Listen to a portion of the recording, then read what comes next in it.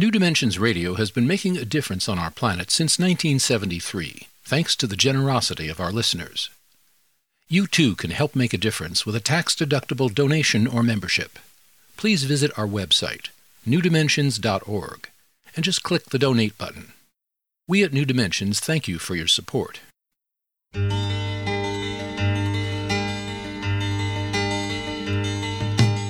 It is only through a change in human consciousness that the world will be transformed. The personal and the planetary are connected.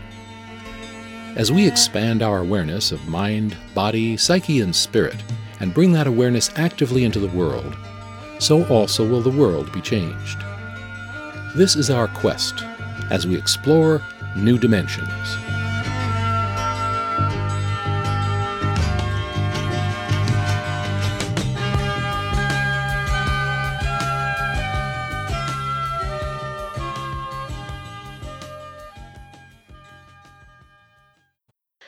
What is our true inheritance as part of the human family?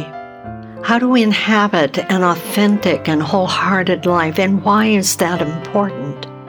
How do we stay connected to the deeper purpose in our life as we rush through our days, and how do we stand above isolation and despair? We'll be exploring these and many other questions with our guest today, Mark Nepo. Mark Nepo is a poet, philosopher, and a most eloquent storyteller. In 2015, he was given a Life Achievement Award at Age Nation, and in 2016 was named by Watkins Mind, Body, Spirit as one of the most spiritually influential living people. He was part of Oprah Winfrey's The Life You Want tour in 2014 and has appeared several times with Oprah on her Super Soul Sunday program on OWN TV. As a cancer survivor, Mark devotes his writing and teaching to the journey of inner transformation and the life of relationship. He's the author of many audio learning projects and over 20 books, including The Way Under the Wave, The Place of True Meeting, Drinking from the River of Light, The Life of Expression, and The Book of Soul, 52 Paths to Living What Matters. Join us for the next hour as we explore how to negotiate the often confounding currents of being human in these postmodern times with our guest, Mark Nepo. I'm Justine Willis-Toms. I'll be your host. Welcome to New Dimensions. Mark, welcome. Oh, it's great to be with you as always. Well, it's my pleasure as always. I'm just delighted to be here with you once again. And I would love to begin to talk. I know that in all of your books there is this current of working with how to be present in our lives, how to be wholehearted, as I mentioned in the introduction. What do you mean about wholehearted? What does that mean? Well, so as a way into that, I think part of the challenge for every human being, every generation, in our incarnation, it's our turn to be fully actualized human beings, and that's a living paradox because the being in us is infinite, but the human is very finite and limited. And so we are always like lightning in a bottle, and we're always cracking and falling down and getting up. And so we have this constant challenge of how to be wholehearted when the difficulties of life make us half-hearted. So it's not like as I begin to describe what I mean by that we can avoid it and say, oh, well, then I won't be half-hearted. No, I will, because we're human. Just like I can't stay awake 24 hours a day, I have to sleep. I believe and am committed to wholeheartedness, but being human, I'm not going to be able to sustain it. That's not the point. Just like you can't keep your eyes open without blinking. So part of the humanness is that we will blink, but what do we devote ourselves to? So what does it mean to be wholehearted? I have felt, and again, as you know from my work, what I offer are notes from living, What I offer are examples, not instructions. It's as best that I've been able to figure out so far. And I keep learning and growing. But my experience here on earth has been that when I can hold nothing back, when I can feel what is mine to feel, face what is mine to face, both joy and tenderness and difficulty and pain, then I am completely here. And when I'm completely here, however briefly, I become an open conduit.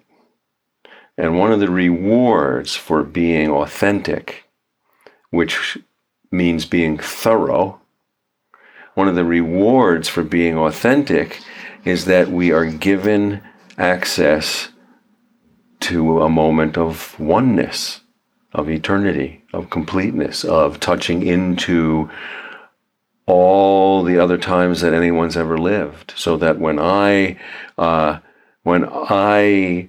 am caring for you because I love you,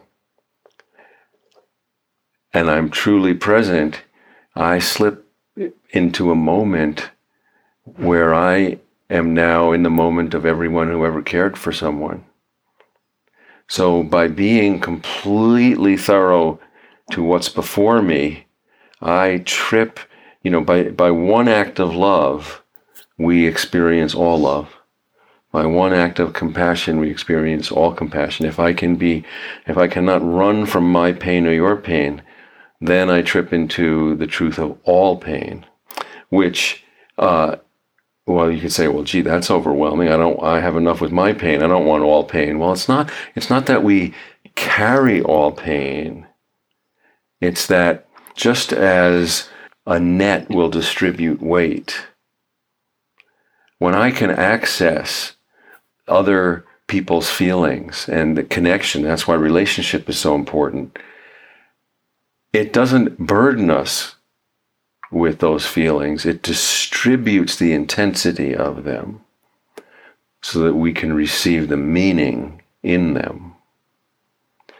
So being wholehearted, like being integral, it's interesting, the word integrity, the real root of that word means to make whole, W-H-O-L-E, to make whole.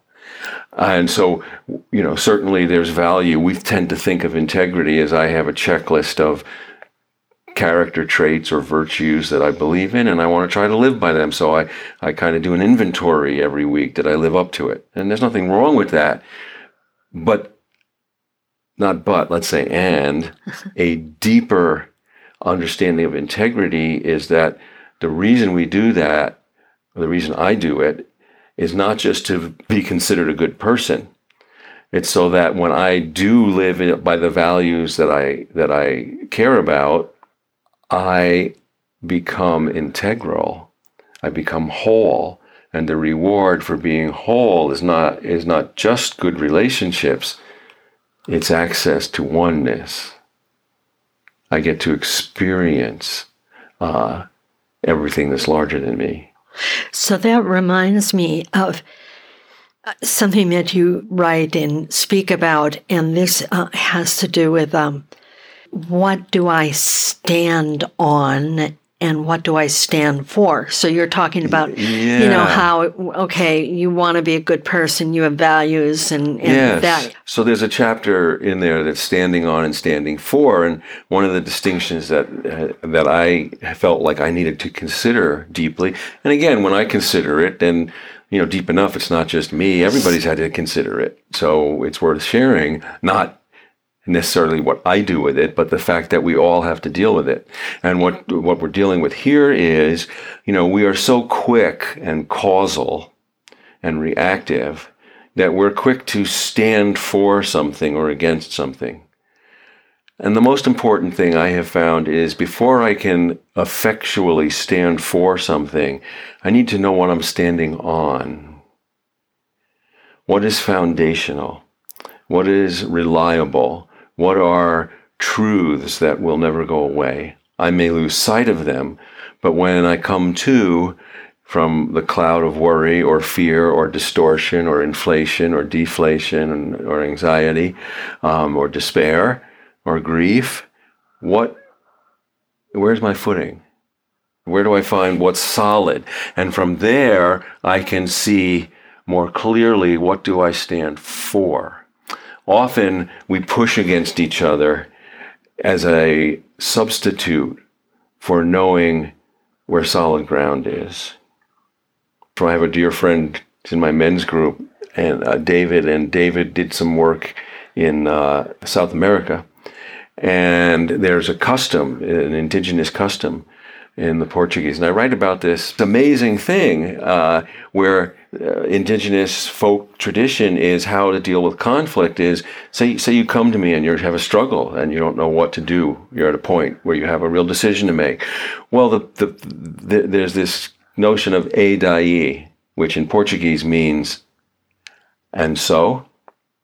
And what it means is there's a ritual where if you come to me, I will listen and I will ask e daí 3 times. The first is the largest sense. You will share what your problem, I don't know what to do in my life. I don't know whether to stay where I am or move or have this job or stay in this relationship. And I'll listen and I'll go, e daí, and so what does this mean in the context of all life?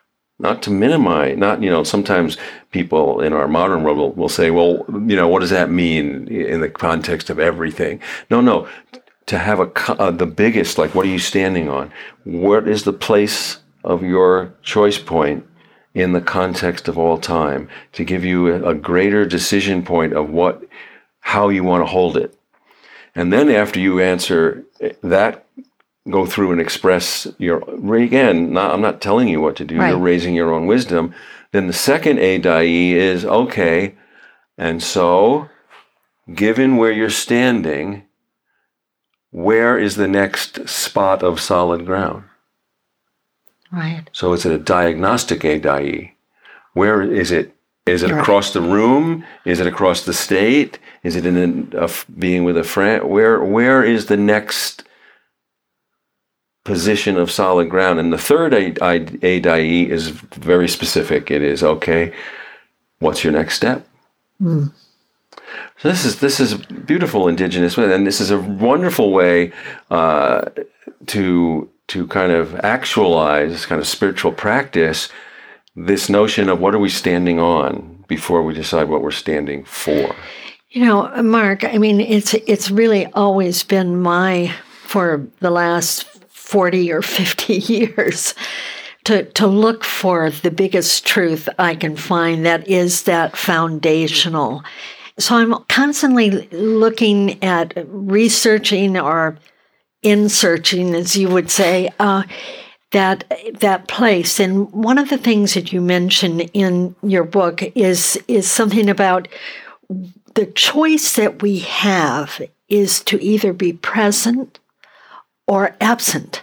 That's a choice. Yeah. And I'd like to talk about that in just one moment, but I want to remind our listeners that I'm here with Mark Nepo, and he's the author of many, many books, including his most recent one, The Book of Soul, 52 Paths to Living What Matters.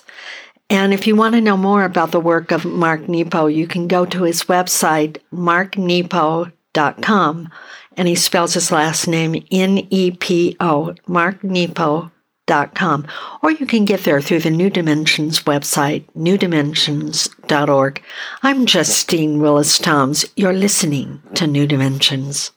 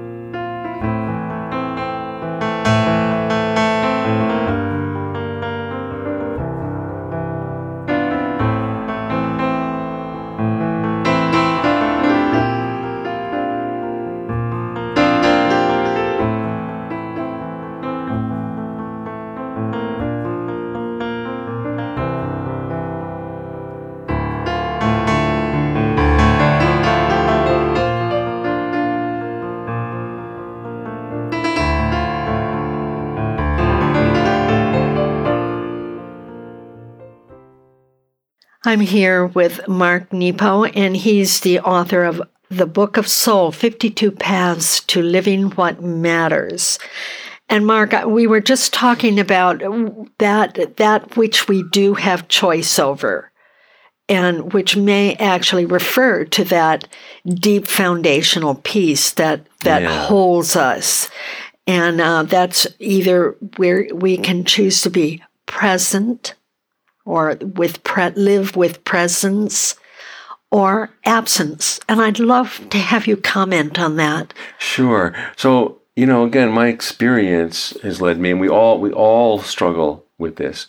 We all have to choose whether to be visible or invisible. And sometimes we do it unconsciously, or pain or fear often makes us be invisible. And I think this is very important right now in the times we're living in. So we have very little control ultimately over what happens in life. And I think one of the few things we can control is our presence or our absence. May I just pause a second? I'm here in a hotel room with Mark, and you're hearing the cable car. If you hear something in the background. Right, we're in San Francisco. Yeah, so just wanted to tell people that little context that that's a beautiful sound. So when I can be present, and this goes to our first part of the conversation, then all other things start to flow. Other things about what I can do, what I can see, because when I'm present, I see differently, I hear differently, I know differently. And that gives me different choices and different tools and different resources. So our choice to be present. Now, when I'm absent, often we're absent out of fear. We're at a party, I'm just meeting you, and you turn out to be someone who's very hurtful, kind of sarcastic, biting. And, my first instinct is, well, I'm not playing, I'm not doing this. And so, and it actually has happened to me years ago, which helped me make this distinction. So I thought that I was removing myself from the situation when I was actually vanishing. And there's a difference. There's a big difference. So removing yourself from a hurtful situation or a dangerous situation, it's like if there's a dog that's leashed who's a vicious dog, well, you can move yourself back beyond the reach of the leash. Simple. You're not hiding or withdrawing your presence. But often to protect ourselves, and I recognized this, I had done it a lot, and I think a lot of us do. I thought I was doing that, but I was vanishing. I was hiding. I was muffling my light. And I was giving way too much power to this sudden situation. So it's very important for us. There's a difference between making ourselves inaccessible to cruelty or harshness or danger and hiding. Because hiding limits us. Hiding makes us even at a greater disadvantage. And I had a dream once with my dearest friend was in the dream. And of course, dreams really was two parts of me. And in the dream, there were these outlaws, like a Western dream. These outlaws were coming after us. And so we were saying, what are we going to do? We sensed they were coming, and we were behind a little hill. And in the dream, the Robert part of me said, well, let's hide so they don't see us. And in the dream, the part of me that was me, I said, well, but if we do that, we can't see when they're coming. So I'd rather risk being seen so I can have the full view of life in front of us, dangers and wonders. And then I woke, and of course, those were two parts of me. Mm. So often when we hide, we are empowering what we're afraid of so much that we cut off our direct connection, to go back to tie these things together, to what we stand on. And only when we are clear on what we stand on can we see what's possible and what's available. So I'm thinking, can a form of retaliation be also a form of hiding? Meeting someone and they're sarcastic and kind of mean-spirited, and then we withdraw ourselves. But sometimes we engage. I'm thinking years ago of hearing George Leonard talk about being heading up a conference, and somebody asked him a question, and I remember George saying he put that person down. He just slammed that person and how stupid their question was or whatever it was.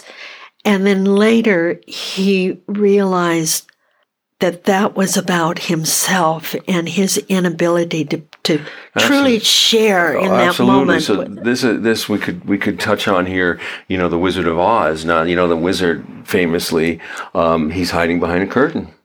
Well, that curtain can be anything.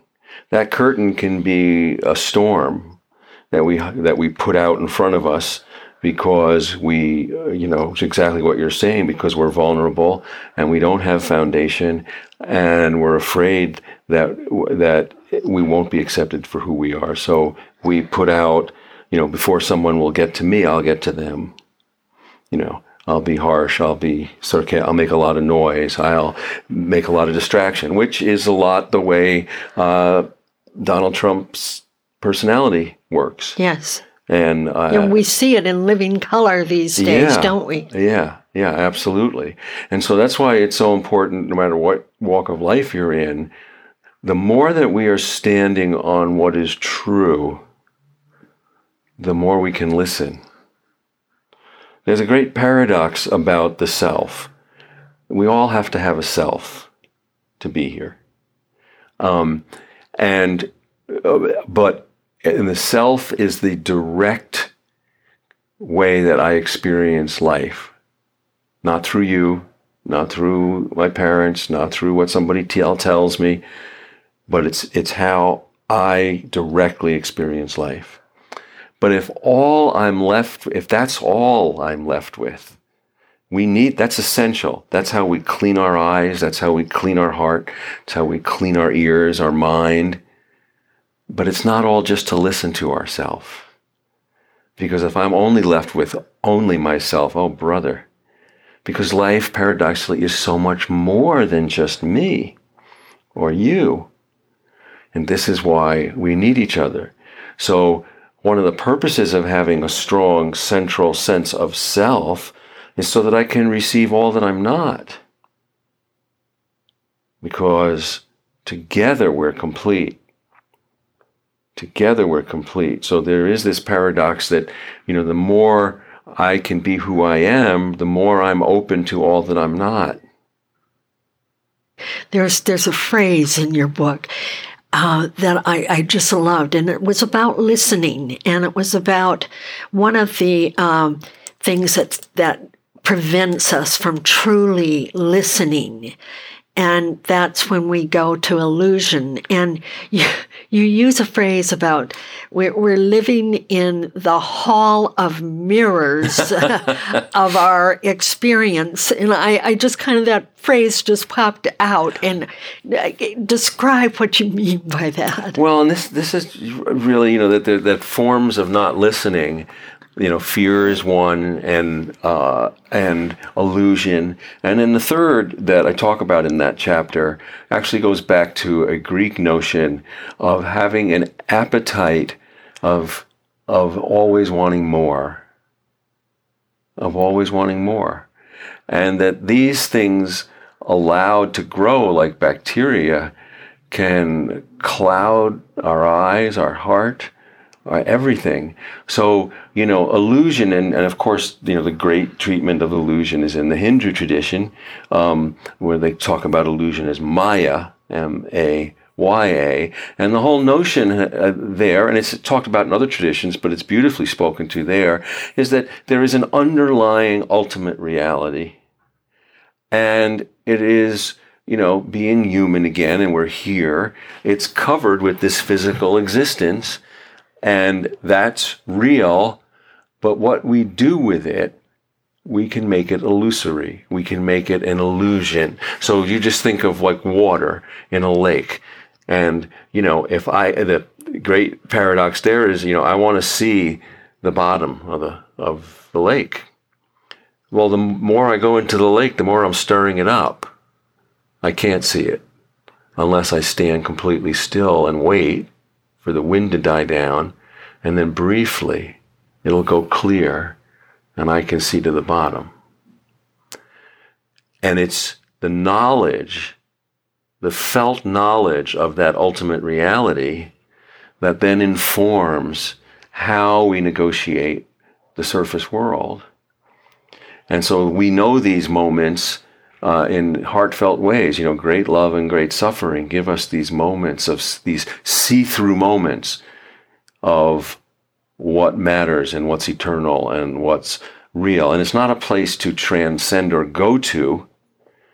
It's a place that we touch into that helps us live here. That helps us live here. So that takes me to the inner teacher. And there's a phrase that you also use. You say to go into that inner work, but you use the word, you say, that inner work is not a refuge. Yeah. Wait a minute. Oh, gosh. What do you mean? All right. Help me out there. Well, what I mean, and as you've been in circles that I'm blessed to convene, and I often talk about, and there's a chapter in there where I talk about the learning from those, holding those circles, which is a privilege, that, people forever, formally and informally, have always met to try to make sense of being here. But whether that's, taking a time out in the cave, if we were a clan of cave people, or whether that's a sangha, or whether that's a congregation, or whether it's a family, or whether it's you're the only person I can really talk to on earth, and I won't dare talk to anybody else, take a risk, or whether it's a circle that we meet like we're meeting this weekend here. Those circles are resources, not refuge. They are places to renew us so that we are more together than alone, so that we can re-enter the full stream of life, not to hang out and hide there. So, this for me has been very important, that how do we gain strength from what we know and from each other to practice heaven here. There's nowhere else.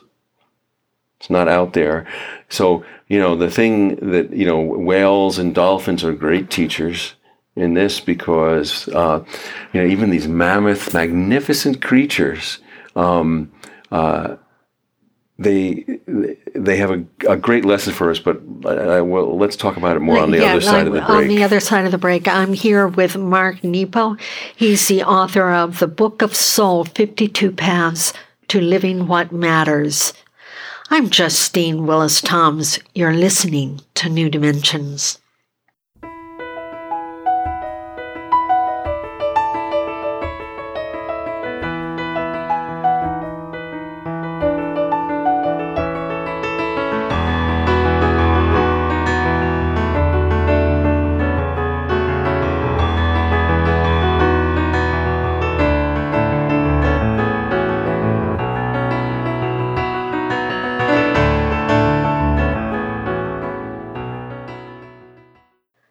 I'm here with Mark Nepo, and he's the author of The Book of Soul, 52 Paths to Living What Matters. And Mark, we're just talking about going into refuge or taking time out to see more deeply, and yet living in the world. And you were going to give an example of... Whales and dolphins are great teachers for us. We take it for granted because we learn about it, but these mammoth creatures, they're air-breathing creatures that live in water.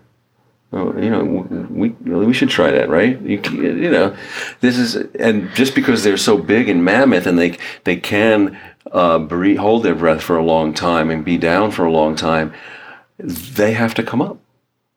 So they have to be in the deep.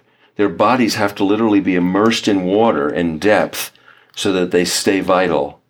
I mean, if they stay out of water too long, they'll die. but they also can't stay down there because they have to breach surface to breathe. So the question isn't whether you will spend time in the deep or in the world. Like whales and dolphins, we will all dive into the deep and be in the world, and dive into the deep and be in the world. The question is, personal spiritual knowledge, how do you determine what your rhythm is? What's your rhythm of, so a question for our listeners right now is, are you spending too much time in the deep or too much time in the world? Where's your balance? So is this where, like, when we breach, it's like we're in contact with the circumstances of our lives? The circumstances, the tangle of relationships, the practical needs, the weather of circumstance. So if we're always living there... Well, if we're always living there, and it's not that things don't need to be tended there, but if we're only living there, we don't have the depth to keep us vital, and therefore our eyes dry out, our tongue dries out, our ears dry out, and we no longer have access to all the best choices. So it's not to say that what needs to be dealt with out here isn't important, but we can't do a good job if we are not renewed by the deep. We can't do it. We will do a poor job, and it'll get less and less and less. We have to go back in the deep, whatever that means for each of us. But you can't hide there either. As much as you would want to stay, I love the deep, that's where I want to stay. Well, you'll drown. Because you partake of the deep, you are not the deep. And is that a kind of an analogy of going off and meditating in the cave and never taking it out in the world, but yet if we're out in the world all the time, then we have no resources. When I was years ago, when I first started as a poet in my 20s, and I would go down to New York and I'd participate in these open mic places, and where you just, you had 10 minutes to get your courage up and say something. And it was in a cafe in the Village, and it was just getting ready to start. And all of a sudden, this guy runs in, kind of a little distressed, and he says, "Oh my God, I just witnessed a mugging, and I wrote, and I wrote a poem about it." And someone yelled from across the cafe, "Yeah, sure beats stopping the mugging." Oh, yeah. So it's true. It's true. At what point is the poetry of living? Okay, that's hiding in refuge, and so we can take anything sacred and turn it into a place to hide. This is where one of the great stories for me is of Friedrich Nietzsche. He had a big turn in his life. He lived to be 55, 4 or 5, but in his like 44, 43 or 4, he had a real transformative experience. And everything he wrote after that, the early Nietzsche, which is what most of us read, is very willful and dominant, the Superman and imposition, I'm going to bend life to my will. And then all of a sudden, it's all reversed. It's different. So what led me to discover all this was running into I love this later quote of his that says, "I want to see what is necessary is beautiful, so I can be one of those who makes things beautiful." And I thought, I love that. And then I thought, that doesn't sound like the Nietzsche I read in college. Where'd that come from? So then this is also a lesson in that. Yeah. Let me go find out, where did that come from? And there's a story behind the story. And the story behind the story is that in Turin, Italy, he was living in a piazza in an apartment on the second floor, and he looked out one morning and someone was whipping a horse. And for whatever reason, he was thoroughly present. He was a conduit at that moment, and he felt the horse being whipped. I mean, it cracked him, and he yelled out the window, "Stop whipping that horse." And of course, the person whipping the horse said, "Who are you? This is my horse. I'll do what I want. Get out of here." And he could not, he ran down into the piazza, and he kept pleading, and finally He stepped between the whip and the horse, and he threw his arm around the horse. He put himself between the whip and the whipped, and he was never the same. Never the same. And I think that was the poem of his life. Yes. Mark, that reminds me of a story that you tell in this most current book, and that it's about a dog, a Japanese dog, Akita dog. And, Hachiko. And I read it, and I just burst into tears. I mean, I was just crying. And oftentimes when I read anything about animals, that's what is elicited from me. So tell me So Hachiko was it's an illustration of incredible devotion, thoroughness, wholeheartedness that we often learn from animals, because we are both simplistic and complicated, and often our complication keeps us from our true nature, and animals remind us of our true nature. And so the Hachiko was this, in the 1930s, was this Akita dog, and this professor in Tokyo owned him, and he would come and meet him at the Shibuya rail station every day on the way home. Hachiko would be there. And one day, the professor had a brain hemorrhage and he died. And so, of course, he didn't show. And Hachiko went to the station and waited. And went to the station and waited for 9 years, the rest of his life. He became the communal dog of Tokyo, and everyone around that station would leave food for Hachiko and pet Hachiko, and there was Hachiko waiting for his owner, his master, his other. And finally, one day Hachiko was old and died right on the spot, and they created a statue of Hachiko on the spot that he waited all those years. And people now pet the statue, and the patina is worn from where they pet Hachiko. And this story is told as an example of great love and affection. And so I included it because it's, again, when we go back to our earlier conversation, this isn't just a moral characteristic that we can check off. A good dog. No, Hachiko lived the fullest life possible because he held nothing back. And that's why I put it in there. I have an old friend, my very first publisher, is a Native American elder, Joseph Bruchac, a great storyteller himself.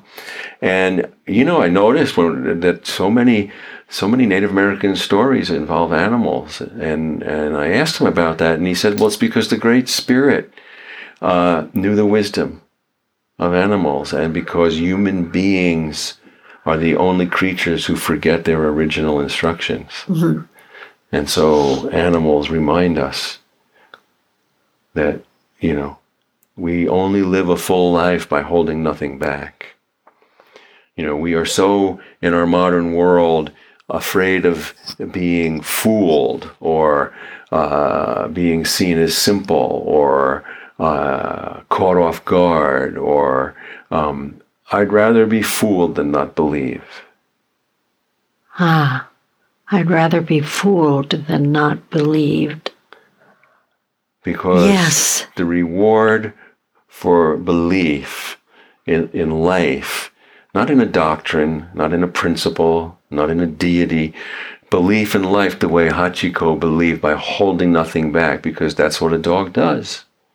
Well, that's what a human does. That's what a soul in a body on earth does, unless we, through illusion, through fear, through greed, unless we cloud ourselves from knowing what we're standing on, from knowing what's true, what's foundational, what's wholehearted. But when we can be thorough and hold nothing back, the reward is that we are as alive as we can possibly be. So this is part of what you often allude to as immersion over mastery. Yes, immersion over excellence. And that I think, there's nothing wrong with excellence. But what I have found in my life is that if I work toward excellence, I may do good work, but I may not be present.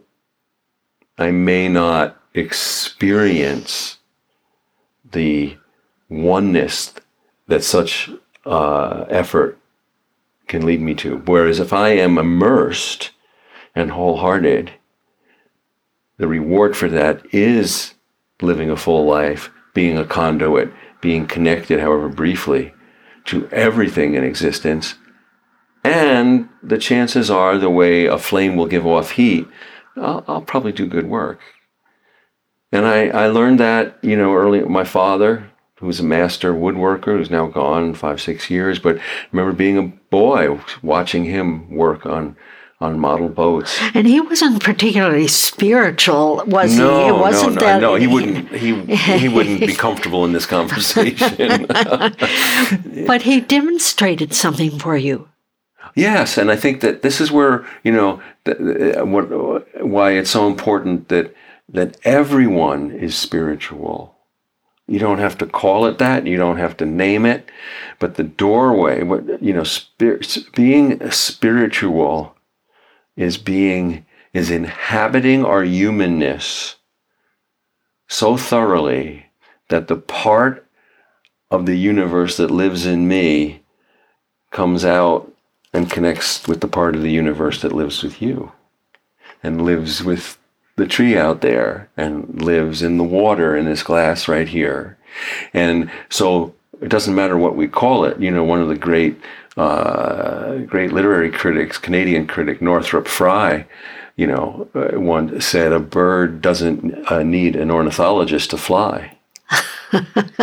Great. I'm here with Mark Nepo, and he is the author of the Book of Soul, 52 Paths to Living What Matters. And if you want to know more about his work, you can go to his website, marknepo.com. And he spells his last name Nepo, marknepo.com. Or you can get there through the New Dimensions website, newdimensions.org. I'm Justine Willis-Toms. You're listening to New Dimensions.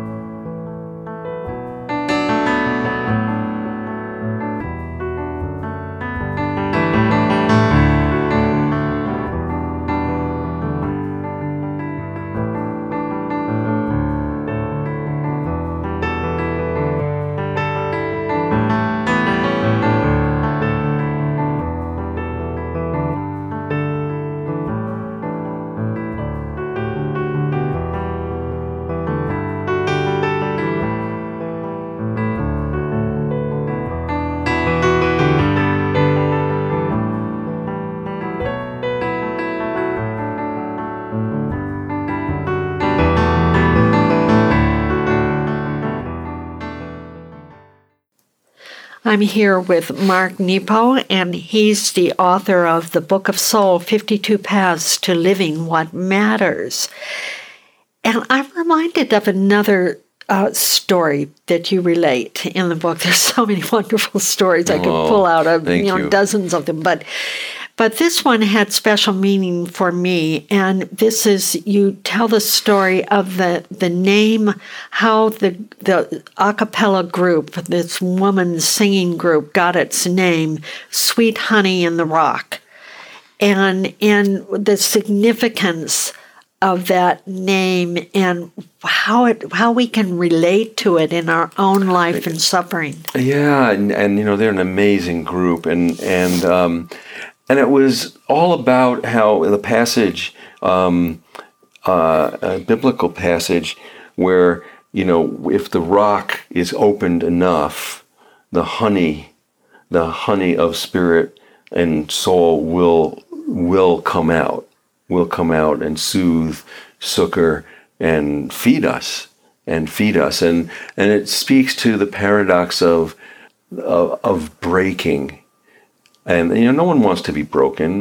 We don't go say, "Oh, sign me up," But the paradoxical kind of passage, if you will, that all life has to go through, that breaking for human beings is what erosion is for nature.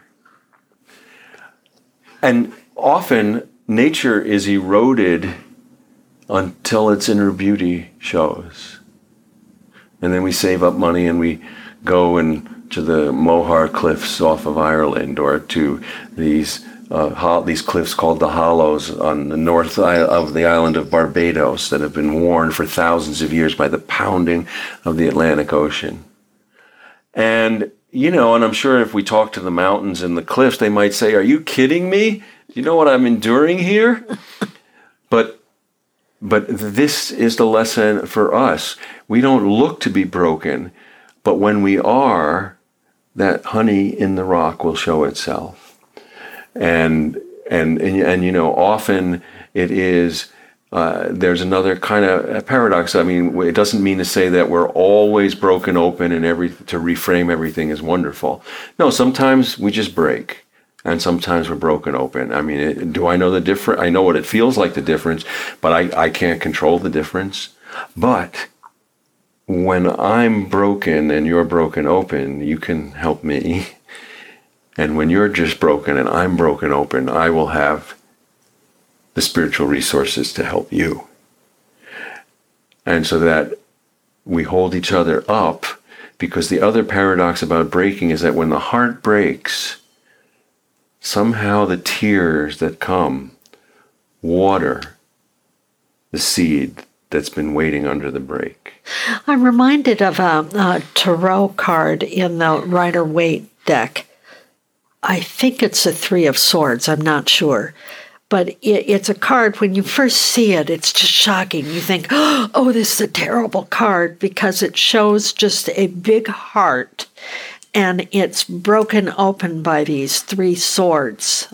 And it is just depicting just that. In order for the heart to contain more, it's like broken open, and more is available then. And you talk about it, it's relational. And that's a theme that you work with so often. Yeah. We're here to be relational. Yeah, I think and I think it's just a matter like the dolphins and whales, how often they come up and go down.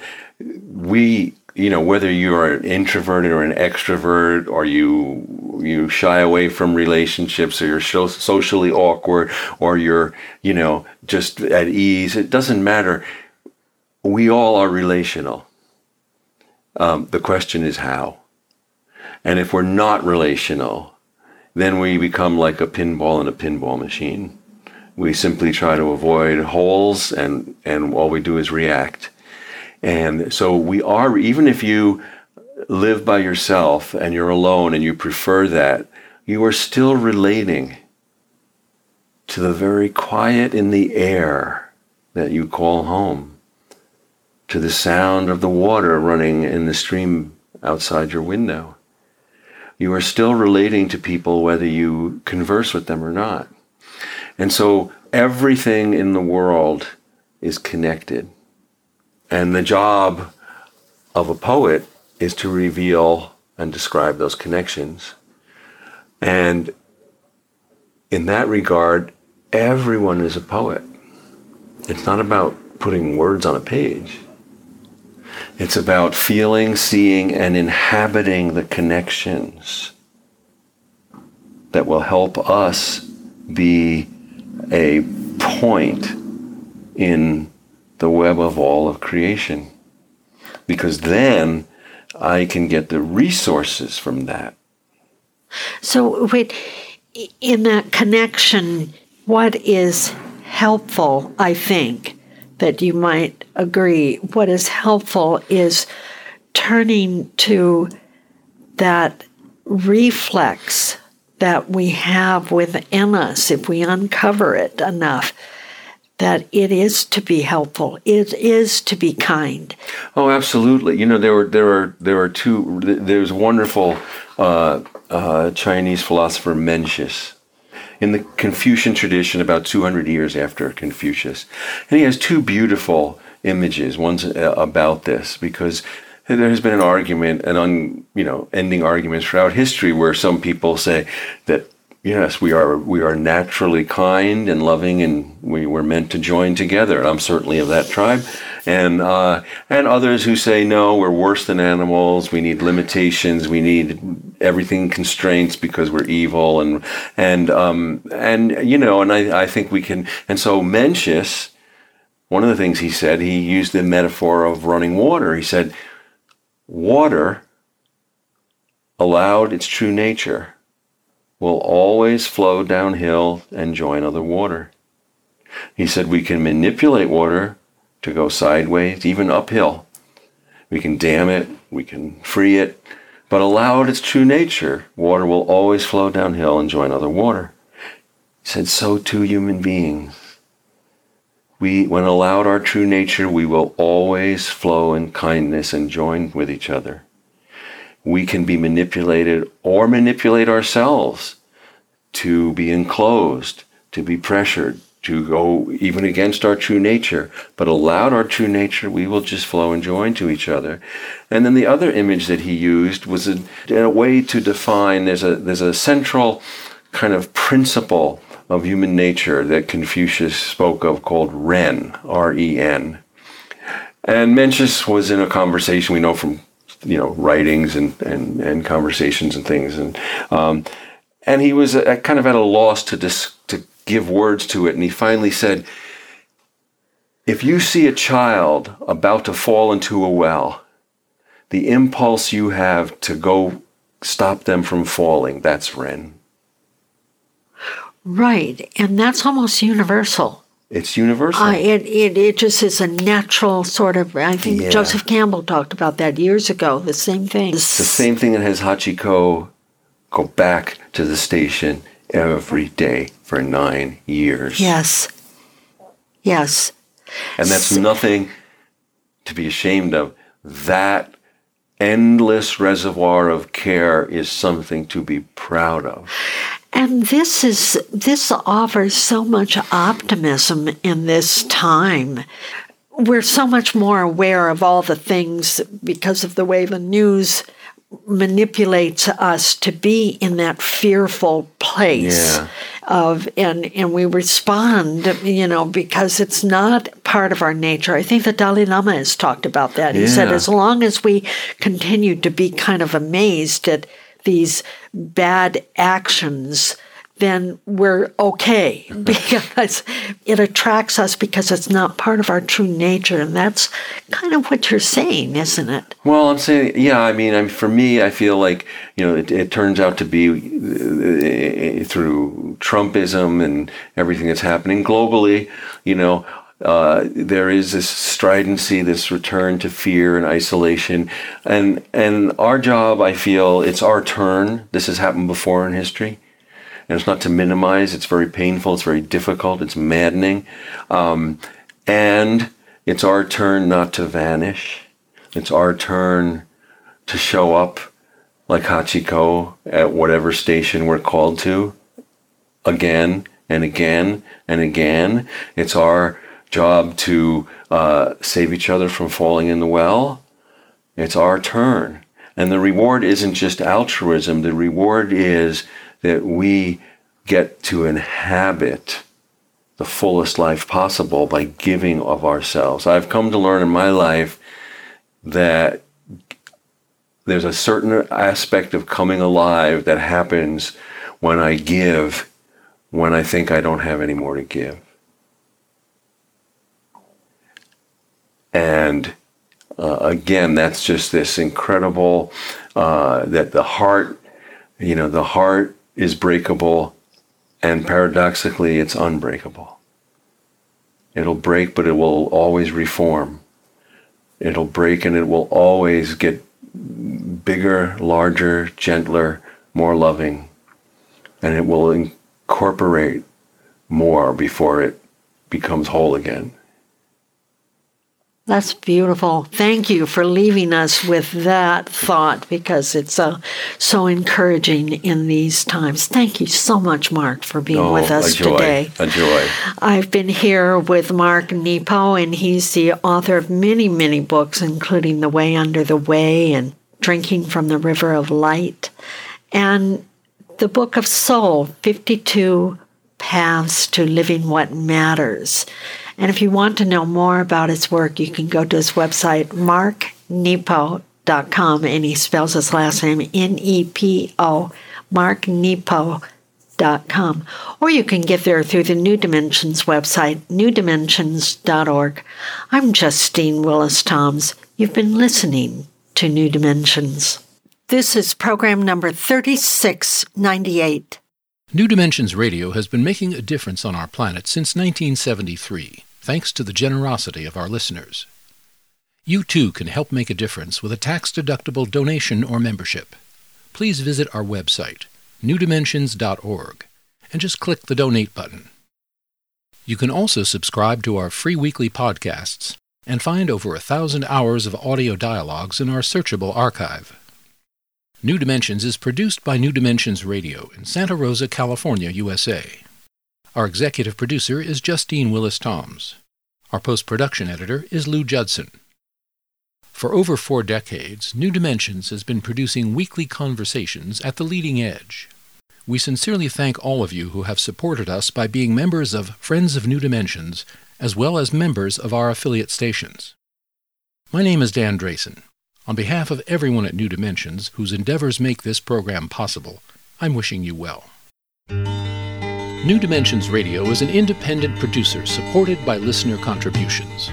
To find out more about the program you've just heard, to subscribe to our free weekly newsletter and our New Dimensions and New Dimensions Cafe podcasts, and to access thousands of other programs in the New Dimensions archive, please visit our website, newdimensions.org. That's newdimensions.org, or call us at 707-468-5215. That's 707-468-5215. Please join us next time as we explore New Dimensions.